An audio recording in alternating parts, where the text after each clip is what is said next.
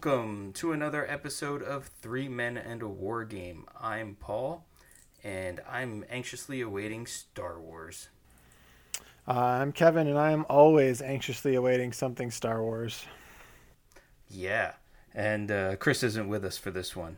No. So we'll catch back up with him next time. We will. We are just doing a quick episode this time, going over a subject basically because I am now post-demo and post-playing and post-purchasing the starter kit for Warcry. Yeah, he's like in. I mean, I'm as in as a person can be by purchasing the starter kit and then immediately starting to paint the terrain. Yeah, well, I mean, that's pretty in. Yeah. I mean, I'm not as crazy as this one gentleman that I saw at the store that was purchasing the starter kit and all of the other war bands. He had all four war bands. That's a little insane. Yeah. That's that. Had he played it, or was he just jumping in at that point? He had played it. Yeah, he had played it, and was very impressed to the level that I think I am. Well, maybe not the level that I'm impressed. Maybe a little more than me, but impressed nonetheless. Yeah, I was going to say, if he bought everything already, that's pretty darn impressed. Yeah, it's pretty crazy. So should we jump into it? Because I think what you're primarily interested in is the last time we talked about Warcry, all of us were kind of at a meh. Yeah, exactly. And we all talked ourselves into more of a meh. Yeah, we certainly did. And through playing the game, I don't know that I'll be able to change your mind in this conversation, but I think I'll at least be able to make you more curious, give the listeners a little bit more of insights into how the game feels to play rather than like theorizing about the game, since we actually know all of the rules now. Like, we didn't even know all the rules the last time we talked, right? It was just speculating on specific things that had been published and people reacting to the game, not actually having the rule book in front of us ourselves. Right. And I really want to hear what about the game swung you back around. Okay. So I can actually put that really simply, and then we'll get into the meat of it, because it's pretty multi-factored actually.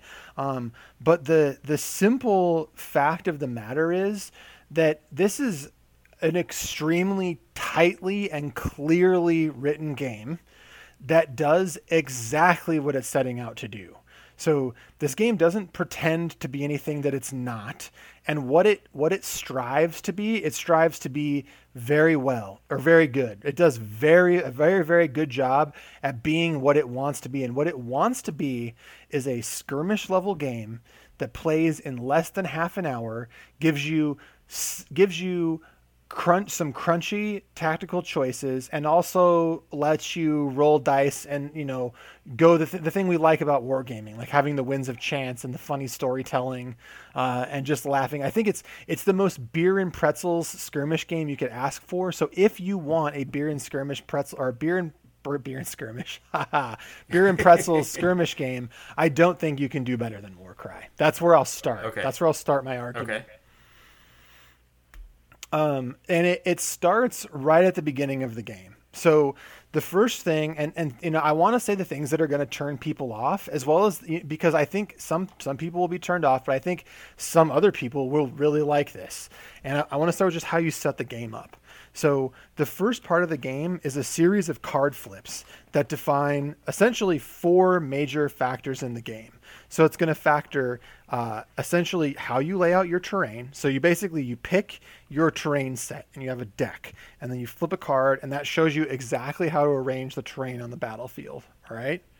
Then you flip deployment. So this tells you where your three battle groups that you have to organize into are going to deploy and when they're going to deploy during the game. Then you flip the twist and the victory condition. So the victory condition is what you're trying to achieve, and the twist is something zany that's happening in the background. It could be that chaos monsters have spawned, and those are going to be extra activations on the board. It could be that line of sight is reduced significantly, so making attacks is a little bit more challenging. It could also be that you need to, or that there's a corn blessing the battlefield, and you'll have more attacks and attack at higher strength. Those kinds of things are the twists. And so right here at this decision, it's really critical, because one of the first things you do is you organize your force into your dagger, your shield, and your hammer. And you don't necessarily know when you deploy where those guys are actually going to be. Like, you don't know where your shield is going to be, you don't know where your hammer is going to be, and you don't know where your dagger is going to be. And those can show up at different times. Like, there are some cards where they all show up in round 1 at different sections of the board, but more often than not, 1 or 2 groups comes in on the first turn, and then 1 or 2 groups comes in on the second turn, and sometimes 1 group comes on the third round, right? So sometimes you have 2 in the first round, 1 in the second. Sometimes you have 1 in the first, 1 in the second, 1 in the third. Sometimes you have 2 in the first, 1 in the second, 1 in the first, 2 in the second. You get the idea, right? And this right away gives you a really interesting tactical choice, because you don't want to you don't want to start the game with just 1 miniature on the table, especially if you don't know that the victory condition might be something like holding a specific objective, or it might be assassinating a leader. And if you put your leader in by himself into a group, and your opponent's group happens to have 4 guys, you might just be running for that first round. So it really sets up this dynamism right off the start of the game. Okay. And that all on its own is really exciting to me. Like, looking at my crew, looking at what my opponent brought, like what faction did my opponent bring, how do I organize these 3 groups, and then seeing where they deploy. Because again, Paul, it's not like even they all have set deployment zones, right? Like, one of the deployment zones is centered, and then 8 inches from the center of the board is a pretty common one. Sometimes it's one of the long edges, sometimes it's one of the short edges, sometimes it's an 8-inch section of one of those edges. And then what you do is you basically can deploy 3 inches from that zone. So it might end up that at the start of the game, you guys, you know what the 3 deployment zones are going to be, or your 3 deployment zones are going to be, and then you and your opponent have to place the victory, the objectives. And so now you're like, oh God, how do I, what's the best places for me to set the objectives so that I can best use the deployment? And this is especially crazy if you're playing things where you need to assassinate a leader, because maybe your opponent got lucky and his leader's coming in on the 3rd turn, but where his leader's going to be coming in. So for those first 2 rounds of the game, you're trying to force your guys over to that other side of the table. And again, it creates these, because you don't necessarily know where all your guys are going to be when you're picking these groups, it creates these amazing scenarios where you just have to sort of think on your feet and do the best that you can in the time allotted. Right. Now that leads me to the next point, which is that this game is punchy and fast, man. Like, there's only 4 things really you can do on your turn, right? You can move, you can move, you can wait, you can attack, and that's really, and you can retreat. And those are your 4 main actions. So you're really going to be doing a lot of, move, like attack, move, attack, retreat, those kinds of things. And it doesn't sound that tactical until you're actually playing the game and realizing, like, oh, if I start an engagement and I attack this guy and then disengage rather than attacking, that makes it so that if my opponent wants to riposte, he's going to have to use a movement action to come in on me. And it can set up these things that you don't realize are super tactical. And then on top of that, there's also the initiative role, which is, I think, the main innovation that this game brings. And I say that, I guess innovation isn't the main new sort of mechanic that this game brings in. And how it works is at the top of every turn, you roll 6 dice. And then in those 6 dice, you're looking for combinations. You're looking for doubles, triples, and quads. So dice that roll with the same number, right? So in pairs, triples, and quads. And also you're looking for dice faces that don't match any others. And then those are called singles. And the person with the most singles is going to have priority for the turn, and they're going to get the first activation. But you use those doubles, triples, and quads to power your special abilities. And every faction in the game has a unique set of these abilities, and then every model has specific symbols that coordinate with those abilities. So certain models can use the abilities, others can't. Like some crews, you might only have one model that can use a specific ability, but in general, there's a set of generics, and then in the ones that are specific to your crew, everybody can use the quads, and everybody can use a quad, and everybody can use a double, and then outside of that, it's basically restricted to specific unit types. Right. Which is going to help you in your list building. But the cool thing is, like, this resource is agonizing to use because you want, if you end up with a triple, very often you want to do multiple things with that triple. The same with the doubles, right? And as you know, there's only 6 dice, so there's not really that many combinations, right? You get 3 triples, or 2 triples, 3 doubles, a quad and a double, and then there's also wild dice that you can put in. But in general, you don't get a lot of these special abilities every turn. So if you're activating, 9 models, and you only have 1 to 2 to possibly 3 chances to use these abilities, you have to think really critically about when you're going to use them. And the decisions are hard, right? Because you might be playing the Untamed Beasts, who have basically a model with a giant spear, and he has a triple that allows you to essentially throw that spear at an opponent and then pull him toward you a certain distance. And that can be really effective because there's an objective, for example, the assassinate one, right? Where you're actually trying to take down your opponent's leader. But the thing is, right, after turn 3, you win. You win any time that you've assassinated the leader. But after turn 3, if the leader ends within 6 inches of a board edge, you win. And then if he survives 4 rounds, they win. So you might be using that spearman and trying to cleverly position that spearman so that he can pull the enemy leader out of position to be at a board edge, right? Like that's just like one sort of scenario that can pop up. Or you can pull someone off a ledge and force them to take falling damage.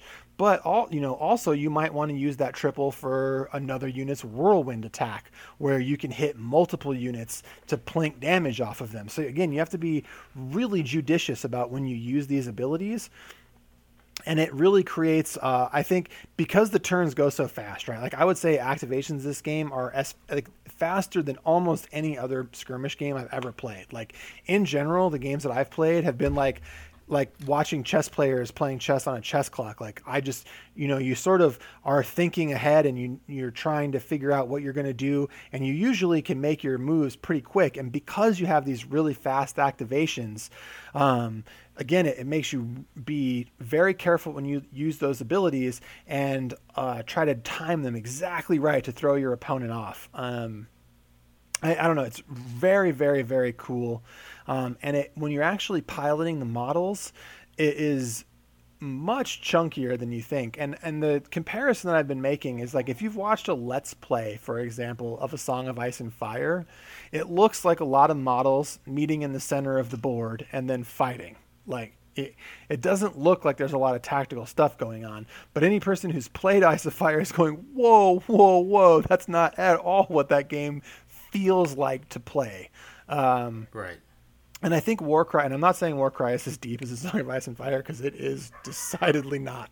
But it does offer a lot more depth than it appears when you first look at it. Okay. And so I've talked a lot, Paul. Do you have any insights, questions? So in all honesty, the thing that interests me the most is the card flipping at the beginning of the game. That's the most intriguing part? Yeah, I think that's the thing that would get me most interested and most excited, right? Mm-hmm. Yeah. Just because it does allow for all of that variety. And maybe one of the things that I'm thinking now as I'm looking at that is that if I like that, there's the possibility that, if the game's short and, it's not an amazing game, but perhaps just being able to dabble with some of those card flips and see some of the variety, that might be a way to keep it interesting and be intrigued by the game in general. Yeah, so here's the thing that I'll say, and Howard, if you're listening, I'm sorry. Because my buddy Howard, we play a lot of miniatures games together, and Howard suffers from analysis paralysis. And I think he would admit that he suffers from analysis paralysis, and it can take a long time to play a game because he likes to carefully consider his moves and what he does. And to his credit, he beats me almost every time we play a game, so it's to his benefit to take a long time to analyze. But a thing that I'll say about Warcry is we pulled out terrain. He came to our game store while I was mid painting a Malifaux mini. Like I was sitting in the at a table painting a Malifaux miniature when he came in, because I showed up really early for game night. We got my terrain set up. We played a game, and we finished the game before Malifaux started. I wasn't there hours early. I was just there early. So we were able to completely set up, pick crews, deploy, flip the cards, play all the rounds, determine a winner, not packing up early, like legit finishing in time to play Malifaux at start time at 6:30. And that's with a player who has AP, right? Who really likes to consider and take long turns. So if you want to talk about a game where I think the fun thing about this game is you flip those 4 cards, you figure out what's going to happen. And I got to be honest, like when we flipped the 4 cards in that game, I was like, oof, it's going to be really hard for me to win this game, because the flip didn't the deployments weren't good for me, how it came out, and B, the objective wasn't great for me combined. But it was like play to 3 rounds, and these are the victory conditions. And I was like, well, I'm just going to try my damnedest and I'll see what I can do. And the victory condition was essentially to steal a treasure chest from one of his VIP units. And I got to within 2 hit points of forcing him to drop it in the 3 rounds, even though I thought I had no chance at the beginning. And right. Again, the game took under an hour to finish. Yeah. I mean, I think that is a selling point for it, to be honest with you. Yeah, it's really, really interesting. And here's another thing. I am fully confident that you could take this game to any war gamer, like anybody who's ever played a miniatures war game. You could put this game in front of them and define the basic concepts and have them up and running. I shit you not, in 10 minutes. And I mean 10 minutes, they probably won't even need to ask you any questions. Like, you'll just be able to explain the game to them from 10 minutes and then walk away, and they'll be able to play on your set. I think that speaks volumes too, right? And again, to the clarity of the game. The game is very well written. The rules are for the most part very clear. It's strange to say this about a Games Workshop that the rules are pretty unambiguous. That's not to say that it's without problems. I want to point out some gripes that I have. And like one gripe that I have is that the terrain in the main terrain set is like 2.87 inches tall, and all the special rules that models have, and things for engagement talk about making vertical moves of 3 inches or more. So. Okay. Yeah, like right off the bat, you just have to be like, look, this terrain is 3 inches high, okay? Can we just call it 3 inches? Can we just round it up? And I hate that. I wish they had just made the terrain in 3 inches. It's so frustrating. And I don't love that. That's a thing that I'm already just like, come on. But, that's a small gripe. And I think I'm having a hard time, honestly, thinking of other gripes because of the fact that the game plays so fast. It just does not outweigh its welcome, or outstay its welcome. It plays in exactly the right amount of time. And the other thing is that what it doesn't have, Paul, is that problem that Kill Team has, where all of the skirmishes around the board feel inconsequential, except for maybe one shooting situation with 2 units. Do you know what I mean? Right, which is one of my biggest issues with that game. Like, it can feel like you're just going through the motions. This game does not feel like that. And I thought, before I played the game, I thought the fact that you just rolled dice and applied damage was going to be super feel-badsy. You know what I mean? Like, I thought I thought that was going to be terrible, and I was not looking forward to it.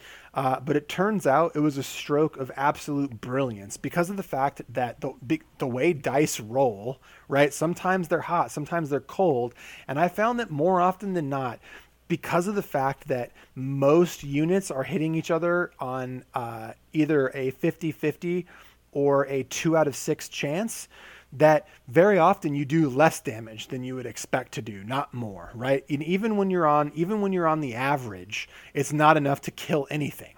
Like most models on the average dice can't kill a model in one shot by mathing. Now, that doesn't mean you can't get hot dice, and there are a lot of models where one dice being hot and the rest being average will kill a model.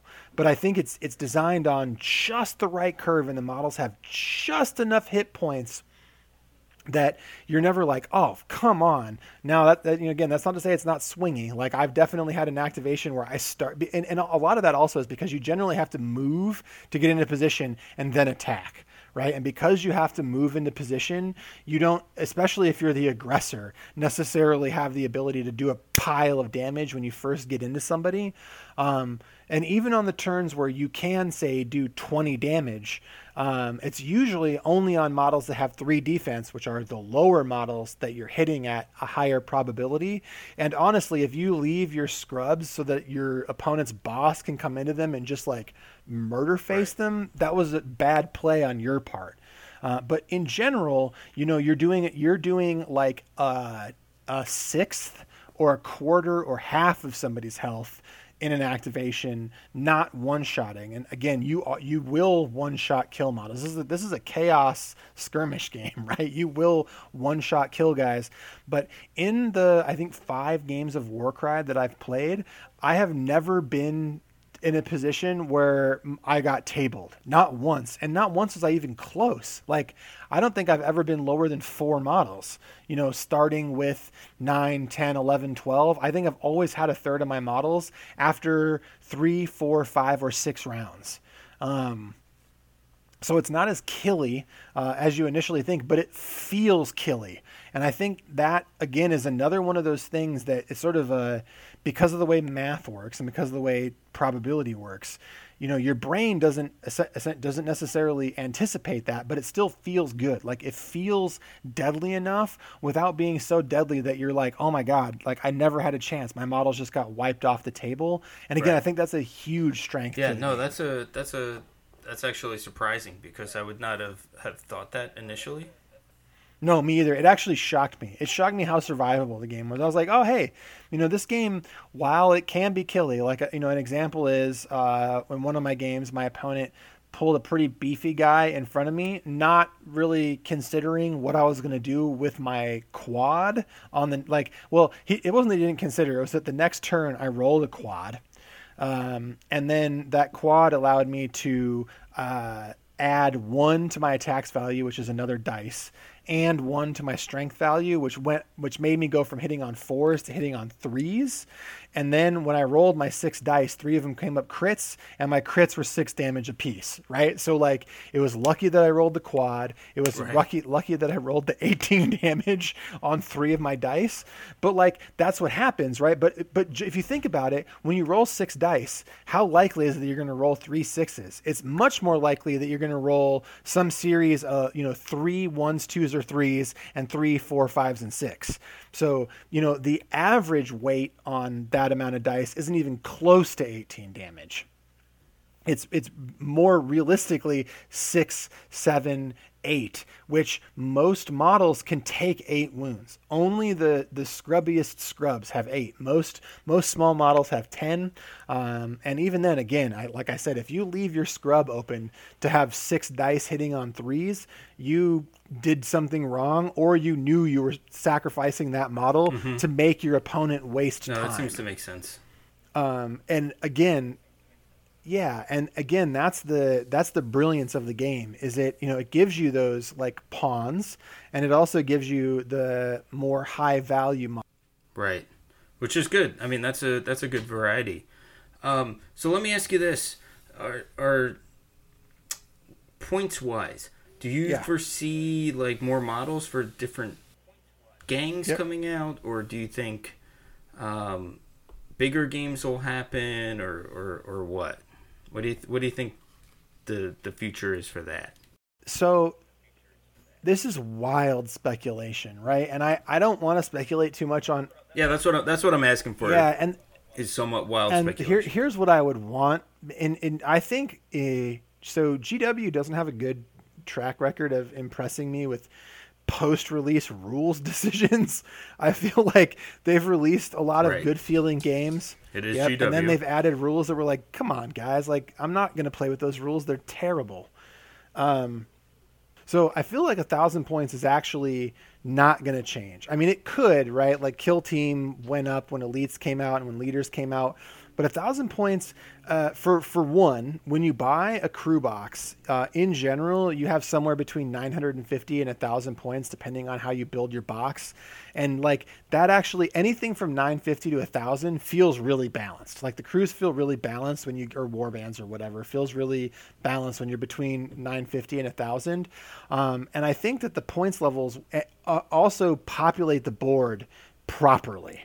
Like, I never feel like there's wasted board space and this is between what I've seen is between 6 at the very, very highest end. And that's like Stormcast Eternals, bring like 6 models, to the highest end of the other extreme, which is the Flesh Eater Courts, which can easily bring 12 units. And that, yeah, right. And that many models on the, and also to note that the actual Warcry warbands, I think it's between 8 and 10. So 8, 9, or 10 are like the 3 model counts you're going to see with the most frequency. And that specific density of units on the board feels good. So I think if they were going to bring in a higher points value, they would have to bring in bigger units. And they might do that, right? They might bring in, because I think the highest points value that I've seen is like 300 or 320. Like the blissful one, like the big boss for the unmade is 300 points because it's an absolute murder fucking blender. But like that's the high end, and the low end is like 50 points, right, or 55. Right.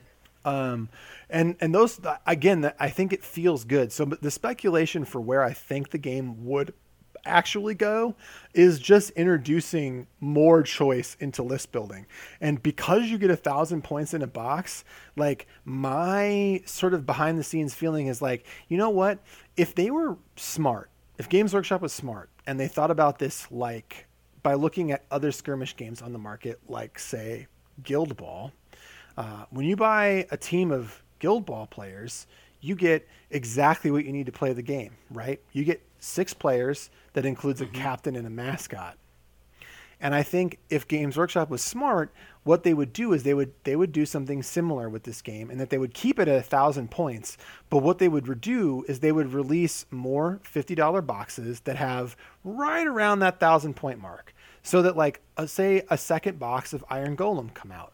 Now I can buy that second box, and if I don't have the first set, the starter set, I can play this set all by itself. I don't need to buy any other models. It's 1,000 points right off the bat. And it's got all different models that are in the first kit. Or in addition, if I wanted to expand, I could buy the first set of Iron Golem. And that's also 1,000 points. But now I can mix and match from those 2 warbands.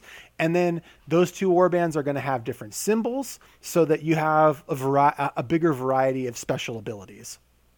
And if in my like perfect world, that's what they would do. They would expand this game by just introducing more units. And in most of the factions in the game, in AOS, they've allowed themselves to do that. I mean, especially with like Stormcast. Maybe not with all the other factions. They pretty well defined all of the models, which is why I don't think that the points value increased, because like when you look at like Ironjaws or Ideneth or Daughters of Cain, they've pretty well used all the standard troop choices. So, you know, it's either go bigger for more points and increase the point, which I don't know really works for the game that well. It's not a benefit to the game as this like small game that takes up, you know, 1.5 feet by 2 feet on your kitchen table. Or the other way they go is they just introduce more variety to the Chaos Warbands. And I think that's the way that they go. Right. Okay. See, and I was wondering, since it's point based, could you say mix and match two war bands? You know what I mean? Like if I got two of the cryptic type guys, the Conehead, and could I pick up two boxes of those and say just run? Oh yes. All of the most powerful. So okay, guys? no. So the stipulation is that there's one symbol in particular. It's an 8-pointed star because it's chaos, right? That's the leader symbol, and you can only have one model with that symbol. And all of the special abilities in the game, all of the best special abilities, be them doubles, triples, or quads, are tied to that symbol, and only the leader can use them, and you can only take one. They designed it really smartly in that way. But that right, but I mean, but people that aren't the leader though, right? Couldn't I take them and sure go and double up or absolutely, triple up or absolutely, quad up yeah, or yeah. whatever? So an example, and forgive me here, I'm going to actually grab a couple cards. So like an example could be the Iron Golem, right? So if we're looking at the Iron Golem because we've been talking about him, they have a model called the Ogor Breacher. You know this model. It's the guy that's got the giant spiky ball mace and then the giant hammer hand. That guy's 235 points. He's got 30 wounds and 5 defense. So he's just like a meat tank, man. 5 defense in this game. It means if you want to hit this guy on 50-50 odds, you need 5 strength, and not many models have 5 strength. Like almost none. Which is fair. Right. And he's got 30 wounds, so it's hard to hit him, and he's also just a wall of hit points. Now, there's nothing telling you that you couldn't buy 2 boxes and take 2 of these guys. But remember, I said it's 235 points. So if you want to throw that's half of what you'd be 470 of your points into 2 of these guys, man, be my guest. Because if it turns out that we're playing Assassination, all I'm going to do is throw my scrubs into these Ogor Breachers who can move 4 inches on a movement. And I'm going to throw my shittiest guys into them to slow them down. And I'm going to keep my leader at arm's length from this model for the entire game. Right. Because you've only got 2 of them, and it's 2 of them at the cost of being able to bring your 50 or your, I think it's 80 point models are the smaller models in this. Yeah, your 80, 65, 70 point models that, can still get around the board and can still do things. So if you think about it, like 70 points, man, that's 5 guys. Right. It can really inhibits you. So, or not 5, it's actually 3, but still, like. Well, can you go the other way though, and conceivably just like spam shitty guys? So I think that there is a concern of activation control in the game, right? And I think, honestly, that the random deployment and random victory really make a big difference in how much activation control helps you. Because if you take activation control, another very clever way that this game has been designed is that most models that you can use to out-activate your opponent have 3 strength. And I guess not most, all of them. All of them have 3 strength. And the average defense in this game is 4. So that means that the 5s to hit. So you're not doing a lot with those models. And since every model can disengage, they can take a disengage mod, unless you take enough models to use like pure positioning to like pin models to terrain, you can still maneuver out and get to the objectives you need to get to. And the other thing is that those models typically have lower hit points. The only exception to that is the Iron Golem, and they pay for them because their models that have 5 defense but are the scrubby guys are still 80 points. So, you get 1.5 to 2 scrubs in most other crews for the cost of having a little more defense.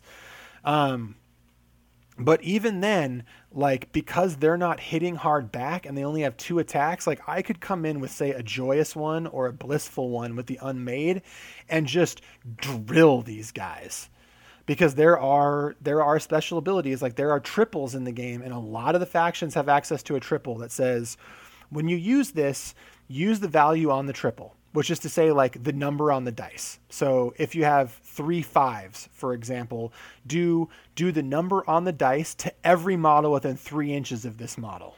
So if you group up on an objective, I'm just going to come in with that guy and blender the shit out of them. Do you know what I mean? Like I'll do 4, 5, 6 damage to as many of those guys as I can, and then focus them down. And so even if you have 4 or 5 guys, it's at your peril, because with a couple units, I can come in and just wipe them off. Right. No, I mean, that makes sense. And again, that. Because you don't know where your models are, right? You don't know where they're going to be when you crew build. Like, so when you say, this is my 1,000 points, you don't know how they're going to have to end up on the board. And you don't know what they're going to have to do. So yeah, if you bring that strength of guys and it's like control these objectives, yeah, for the first couple rounds of the game, you might end up controlling some objectives, but you might also be dumb and you might have made a group of your guys, like 5 of them come on turn 3. So I can just murder the rest of your guys while you're waiting for your reinforcements. And, that can work the opposite way out of your favor too. But the point that I'm trying to make is that you can't rely on activation control at all. How many rounds is the game? That depends. Some scenarios, the shortest is 3. The most I think is 5, but most of them are 3 or 4.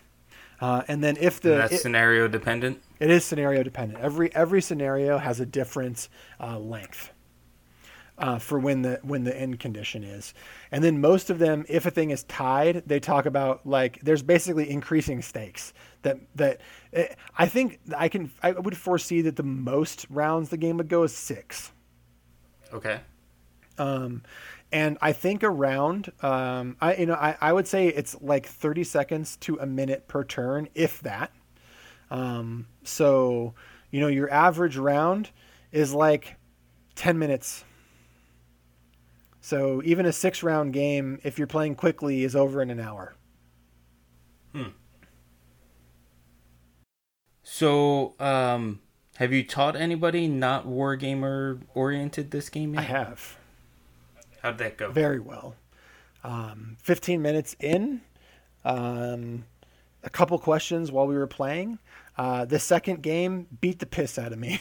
Well, that's good. Right.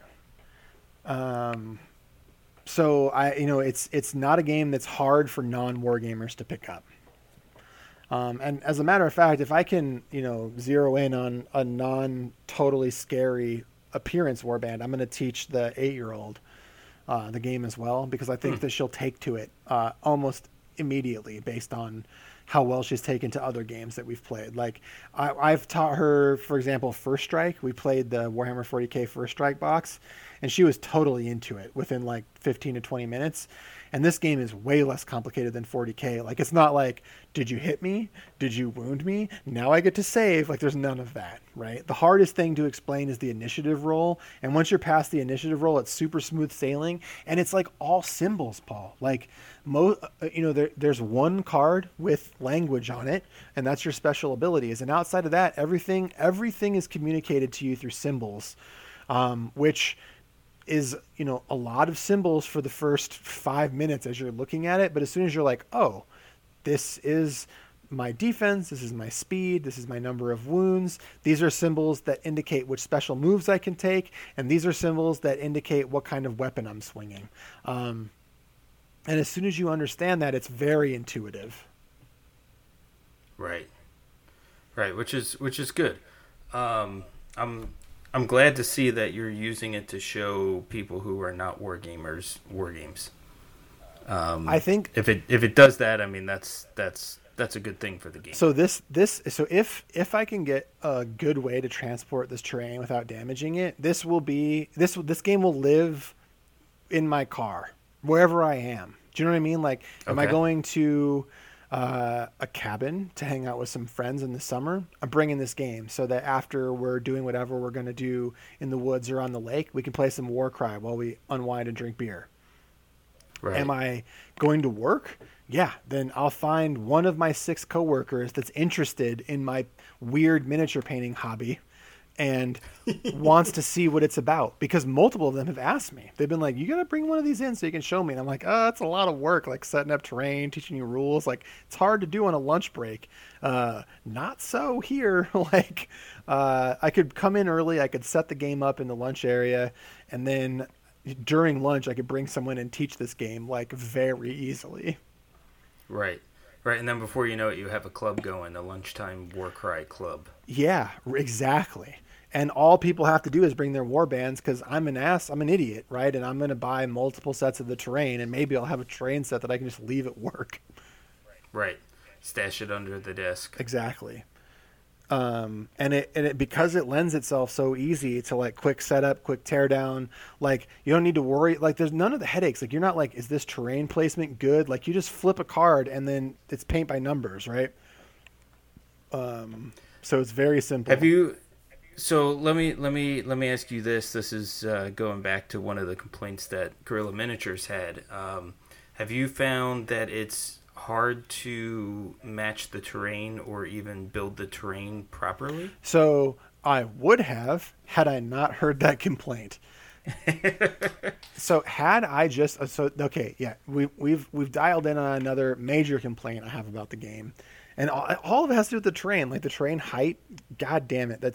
I don't know why it bothers me so much that the rules say 3 inches and the terrain is 2.8 inches. It just, ugh.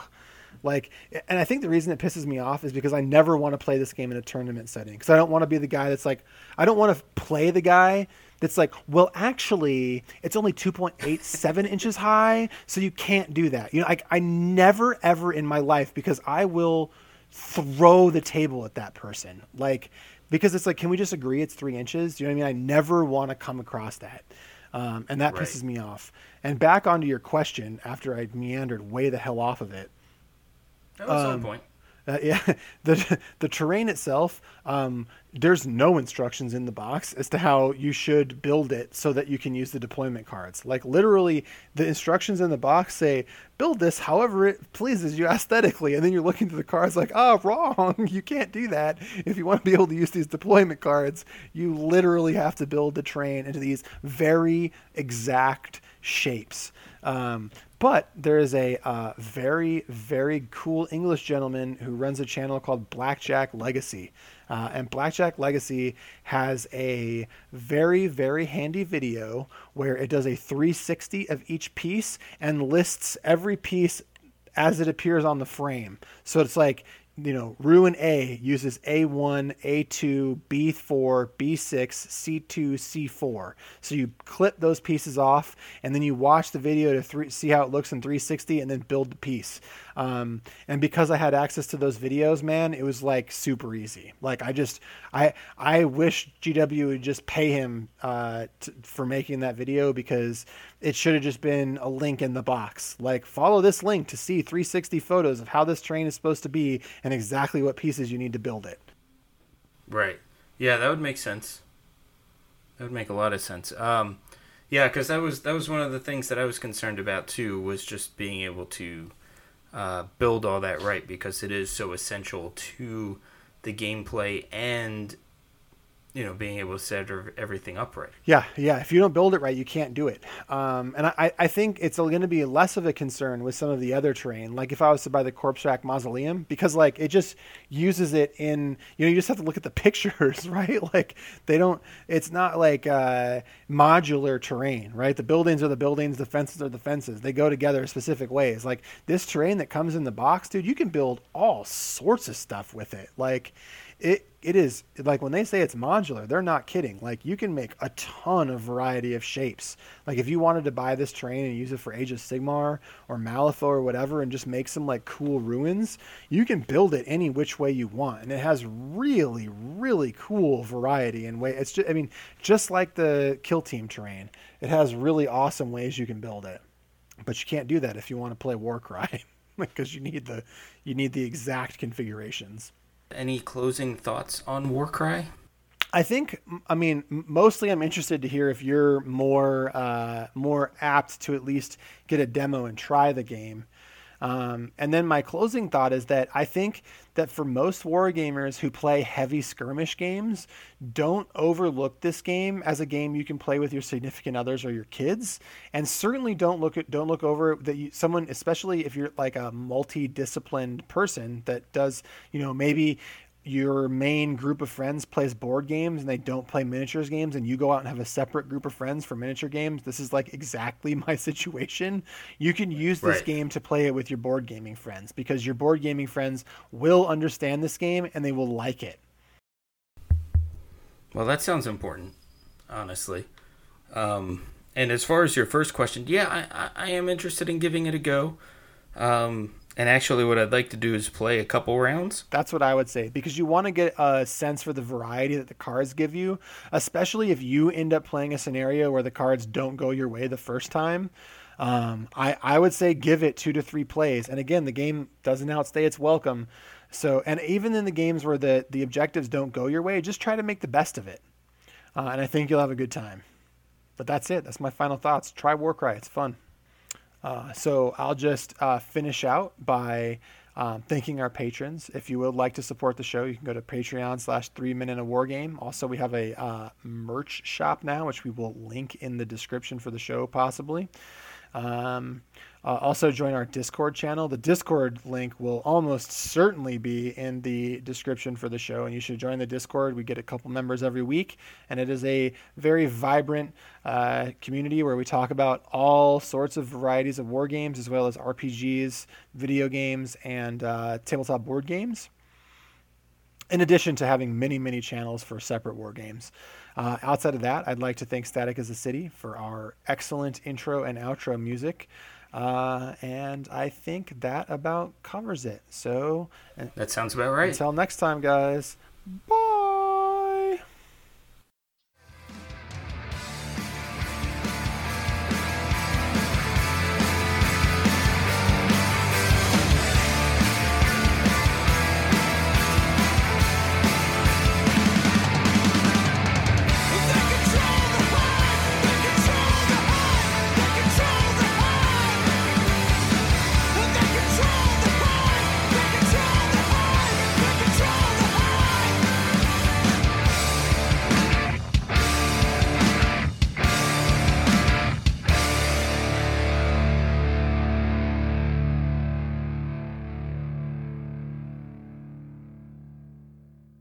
Feels like, I think if you were okay, every warband box. Oh, I'm gonna stop. Sorry, I'll restart in a second. Dogs, shut up! Oh my god, it's not that important. It's a fucking kid riding a bike.